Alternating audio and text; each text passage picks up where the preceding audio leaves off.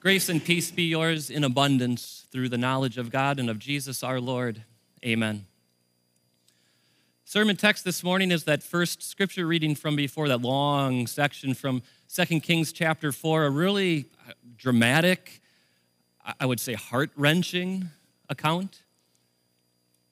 And to get into that, I want you to think about this truth that very often good things bring along with them some bad. Maybe a trivial example of that. If you ever bothered your parents for a dog, right?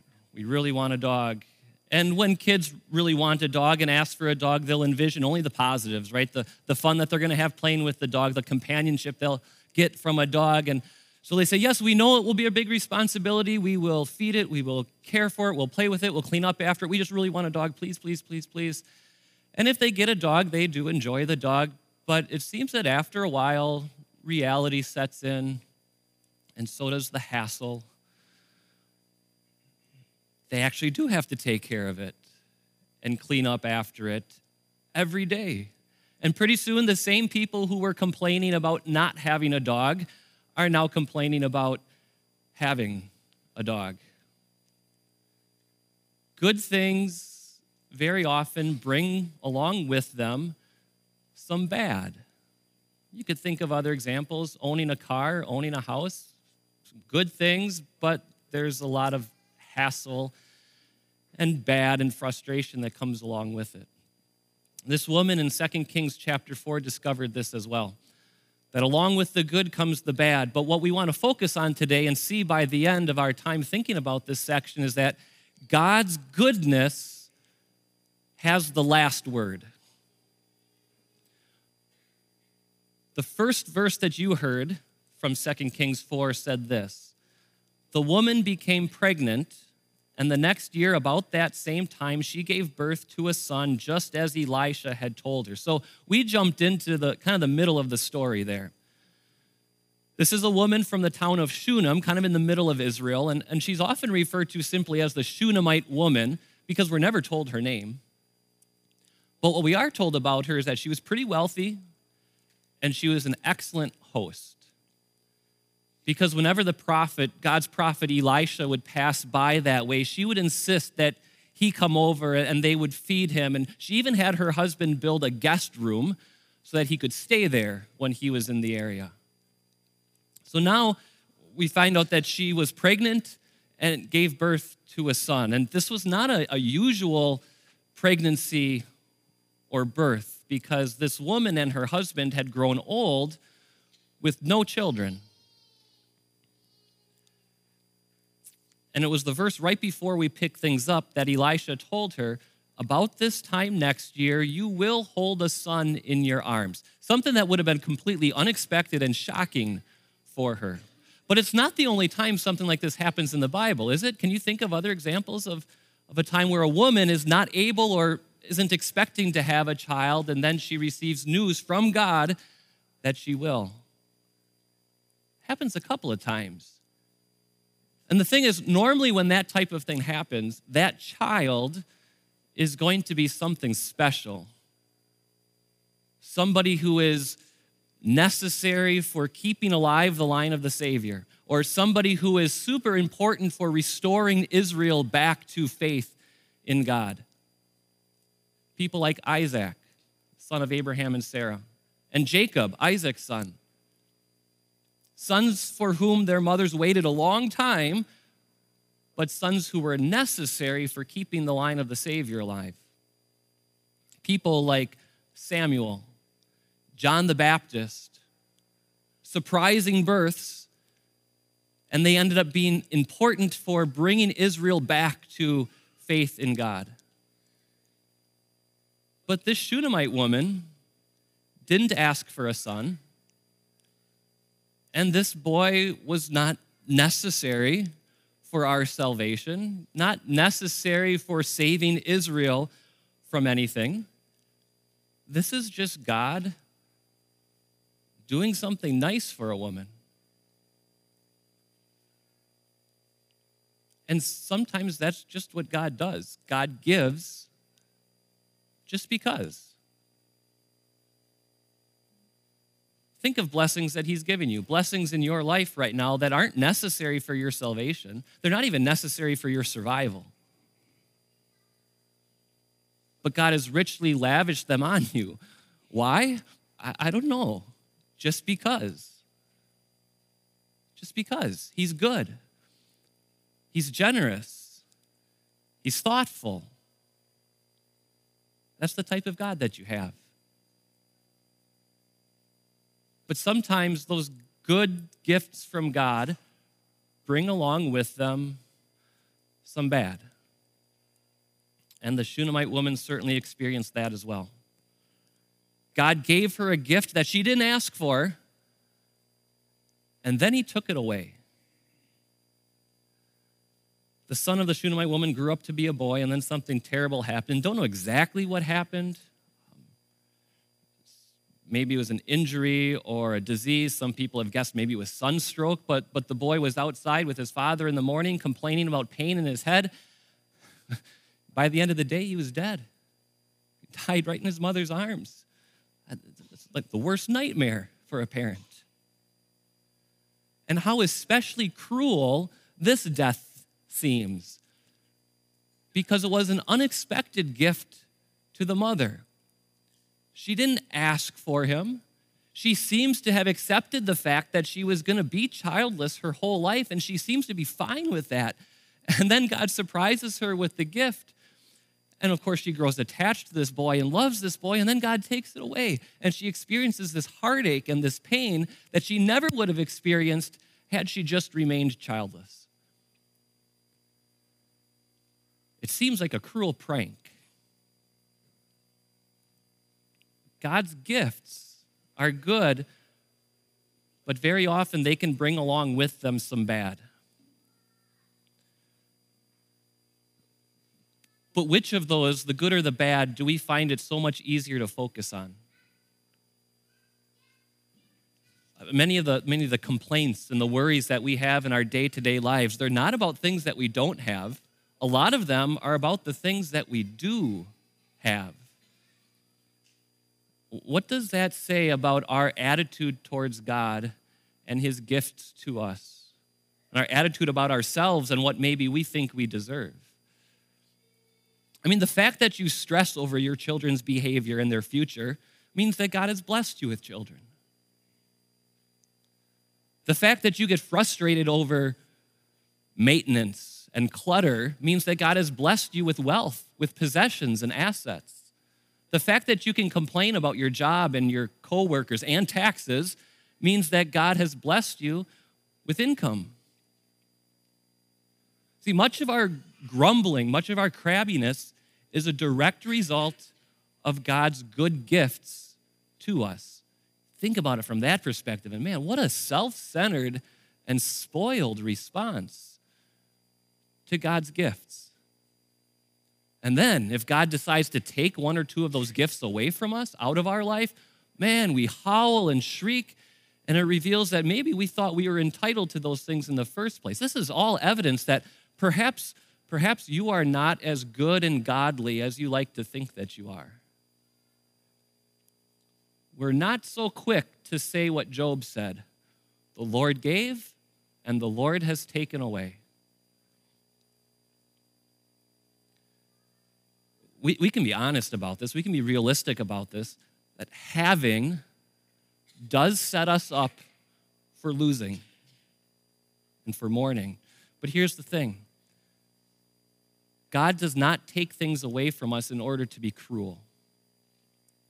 It is the same good, generous, thoughtful God who takes away as the one who gives. When Job said, the Lord gave and the Lord has taken away, he was using the name for God that emphasizes his love, his goodness, and his faithfulness. Even when he takes away, even when he allows the bad to come with the good. Now, this is not to minimize or trivialize the pain of losing, especially the pain of losing a child, which I can't think of much worse in this world. But today's scripture readings make something pretty clear.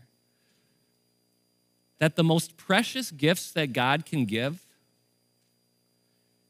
he is able to give back again. He makes sure that we don't end with the bad.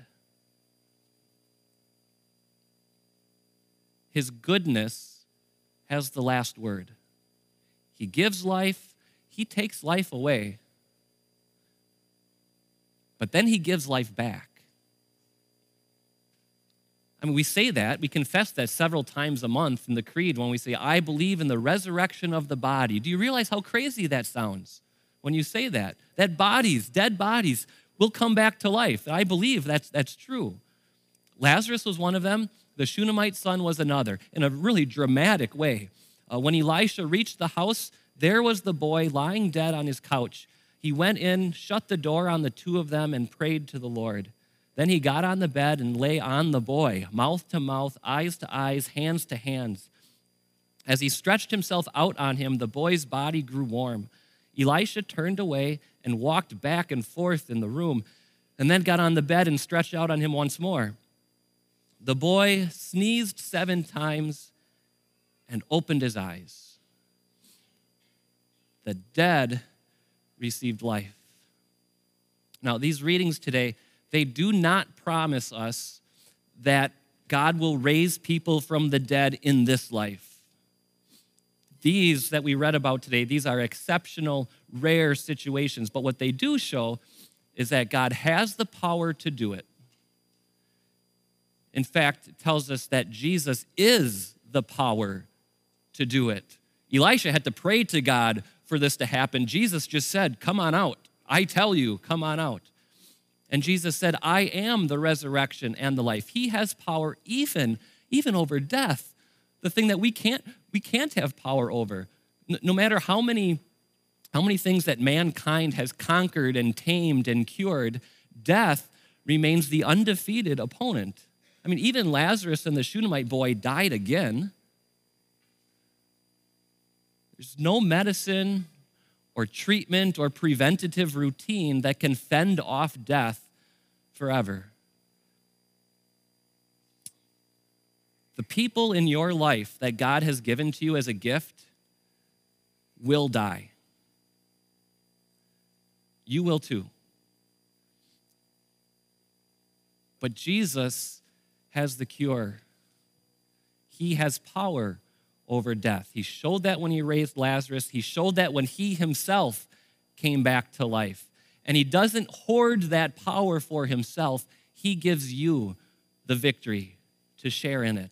He said, the one who believes in me will live, even though he dies. You get the same victory because of Jesus' power. See, death is the result of your failure to be perfectly good and godly, so you can't avoid it. But what Jesus did on the cross, the reason he came to earth was to die the death that actually separates somebody from God, so that justice would be served for your sinfulness. And with that punishment paid and out of the way, now the physical death that you will experience will only be a physical death and not an eternal one. Because the one who believes in Jesus will live even after death, because God's goodness gets the last word. And that's why the Bible refers to death very often as sleep. It's not a euphemism. You know, when we soften things to make them sound not so bad. That's not what it is. This is reality. Death is asleep. Jesus said at the tomb of Lazarus, whoever lives by believing in me will never die, even after they die. Because Jesus turns death into sleep. That means the same thing that happens to you when you go to bed at night is what's going to happen to you when you die. You've done it thousands and thousands of times. You close your eyes, you lose consciousness, and then you wake up. And then you do it again the next night. You close your eyes, you lose consciousness, and then you wake up. And you've done it so many times by now that you know what's going to happen, and you're not afraid of going to sleep because you know pretty soon, hopefully in the morning, not in the middle of the night, my eyes are going to open again, and I'll wake up. Because Jesus died the death of your sins, because he rose from the dead, you can face your death the same way you face going to bed at night. You know what's going to happen. You will close your eyes. You will lose consciousness. But then you're going to wake up to the eternal day, to the new heavens and the new earth, where your physical body, your real body, will be awake again in a state of no more mourning or crying or sadness or pain. And you will see Jesus face to face. And you will interact with all of your other loved ones who have died in the Lord.